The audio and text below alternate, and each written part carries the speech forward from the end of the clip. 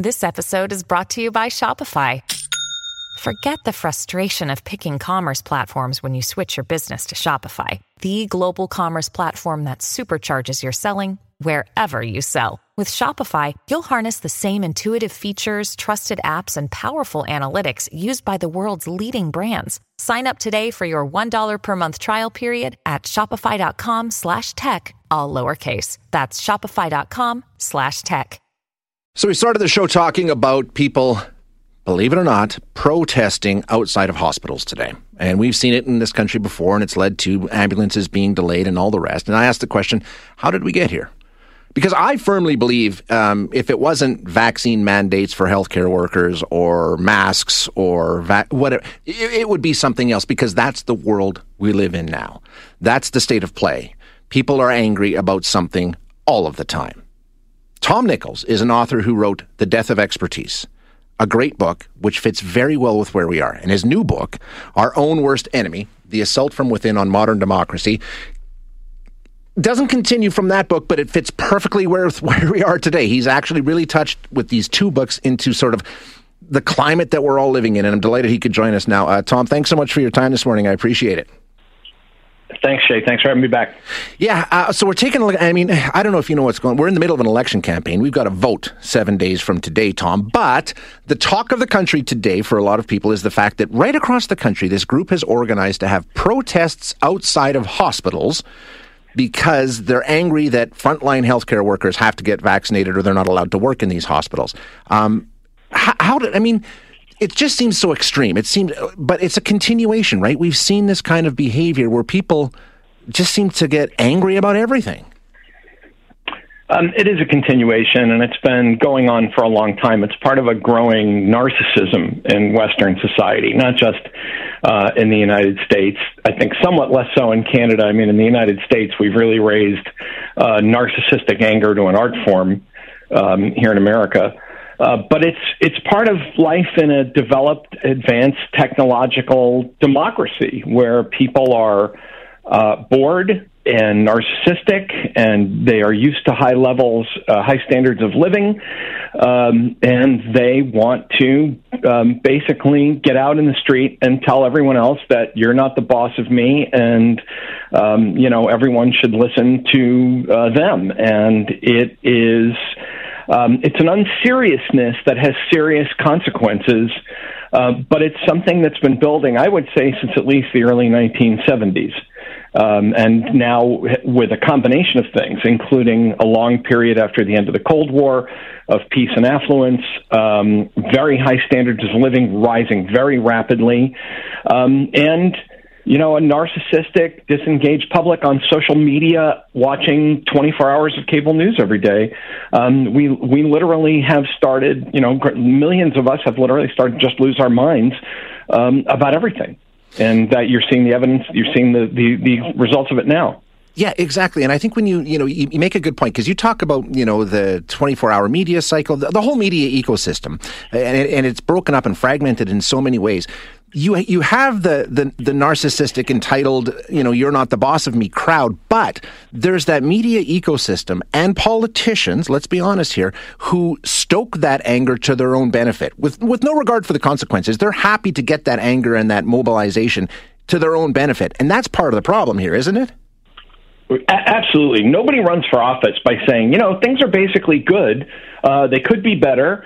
I'll do a little bit better than the other guy, but, the other guy's not a monster. And, I tell a story right at the beginning of the book where my very conservative dad, I grew up, I was a Republican for many years. My father was a very conservative Republican.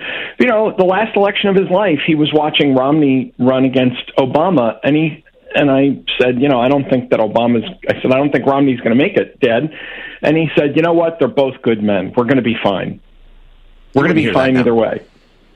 You won't hear that now. And also, you can't get people to vote for you. You can't get people to glue their eyes to your Facebook memes. You can't get people to go down the rabbit hole of YouTube. You can't get people to watch 4 straight hours of news every night. news programming. I don't want to call it news, opinion programming. Yeah. And you can't get people out to vote by saying, you know what, we're basically okay. We're all decent people. It's going to be fine. You know, you're going to lose on some things that you like. You're going to win on other things you like. But, you know, we're doing well, and we live in a pretty good place here in the West, and that's gone because you have people all day long just infusing this message into your brain. This is the worst time ever. Everybody's out to screw you. Nothing has ever been good. These are the worst times ever. And sooner or later, if you repeat it enough times, you start to believe it. That's the thing, Tom. People always say, well, we've lost critical thinking. We don't have critical thinking. It's not about critical thinking. I don't care who you are or how intelligent you are. If you're bombarded with the same message, you know, you pick who you follow on Twitter and on Facebook. So you're going to get the same message day after day. Eventually, it's going to take a toll. Yeah, it's not about critical thinking, and I hate to say this as an educator because, you know, people always think, well, more education is the answer. Look, some of the most anti-democratic and illiberal people in the United States are my age. 55, 60, 65 years old. I'm 60. These are people who lived through the golden age of public education in America, where we all studied civics, we all said the Pledge of Allegiance, we all had to know about the Supreme Court, all of that stuff. And, education is not a firewall against narcissism. And the best example I can give you, Shay, of a different kind of problem. It's sort of like saying, here in the 21st century, we have never had more food and healthier food and more access to different kinds of food. When you and I were younger, everybody told us we'd be starving by the 21st century, when in fact we're up to our necks in food, right? But why are people obese and diabetic? Because they eat crap, because they eat terrible food, because they want to. And you can't blame your local fast food outlet, and you can't blame the candy aisle at the grocery store. We eat that stuff because we want to. We watch cable news all night because we want to, because it's a rush, because it gives us a trigger rush of dopamine, and of anger and involvement and this fight or flight response that people want that. And that's unfortunate. That says something about us. And how we search for meaning in our lives, that the only meaning we can find is by constantly being angry. And that's the thing. We can talk about, if it's not masks, it's vaccines. If it's not vaccines, it's vaccines. It doesn't matter. If the pandemic ended today, this would still be an issue because there'd be another issue to go into the streets. Then we'd go back to fighting about critical race theory and pronouns and parking spaces, you name it. We would find something. We'd argue about. We'd all be in a rage about whether or not we can say Merry Christmas. I mean, that was a big deal in the United States for a while, right? Oh, there's a war on Christmas, and you can't say Merry Christmas. And I mean, this is utter nonsense that is irrelevant to the way people actually live their lives. But if you're going to sit and watch hours of this kind of anger-creating, rage-producing programming. I mean, I always tell people, I'm a writer. I'm paid to have opinions, and even I don't watch 4 hours of opinion programming every night. But people really do it. They sit there. They sit there from 6 or 7 o'clock right through to 10:30 or 11 o'clock, and by the time they're ready for bed, their brain is just stewing in rage. There's just not much you can't counter that with education. No. What the public needs is self-discipline, and we lack that. That's the question. We're chatting with Tom Nichols, author of Our Own Worst Enemy, professor of national security affairs. In your first book, The Death of Expertise, you talk about how you were hopeful that something such as a pandemic might return people to respecting expertise in science and relying on the people who know what the hell they're talking about. Unfortunately, it's not playing out that way for a large segment of our population. In this book, do you lay out the solution to get people down from the clouds, from that outrage, anger all the time? What do we need to do to get back to a functioning society here?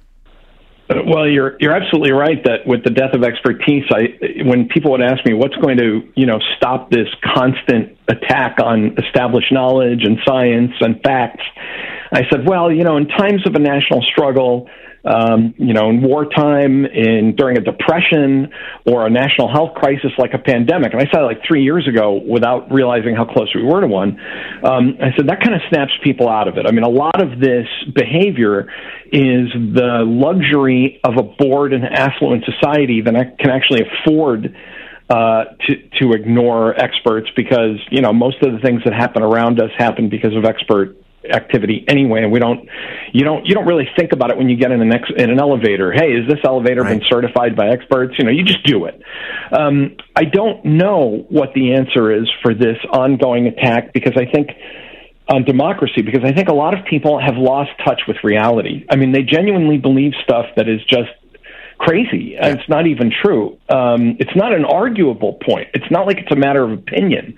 I mean, when you get people talking about, Venezuelan voting machines and Italian, internet satellites programmed by communists, I mean, you are way far into crazy town at that point. And I don't think people are going to climb out of that tree willingly. I think what I tell people here in the United States is you're just going to have to outvote them. And that the rest of us are going to have to speak truth, not to power, but to each other. That, the answer to me is in these very small interactions. That uncle that wants to ruin your Christmas dinner, the brother-in-law who wants to start a food fight because he watches too much Fox News and wants to ruin Thanksgiving. I think that's when we turn to them as adults. Rather than to argue, facts don't matter here. You turn and say, I'm not having that discussion with you. See, that's the thing. You're wrong. Right. You can't educate or persuade. You're right. And it's attention-seeking behavior. And I'm sorry to compare, adults to children, but this is toddler-like behavior to see if they can get a reaction out of you. And I think at some point you have to say, there's more. Life is too short for this. There are more important things to talk about. We're not going to have a long conversation about your theory about why Joe Biden has been, put in office by a bunch of space lizards. We're not going to do that today. Yeah. And so I think that is a really important. We have to recover a certain sense of stoicism about this. And I know some people listening will get upset and they'll say, "Why do we have to be the adults? Why do we have to play fair? Why do we have to be the ones to keep our cool?" Well, because that's part of being the adult in the room. That's why. Yeah, be the grown-up. Someone's got to do it.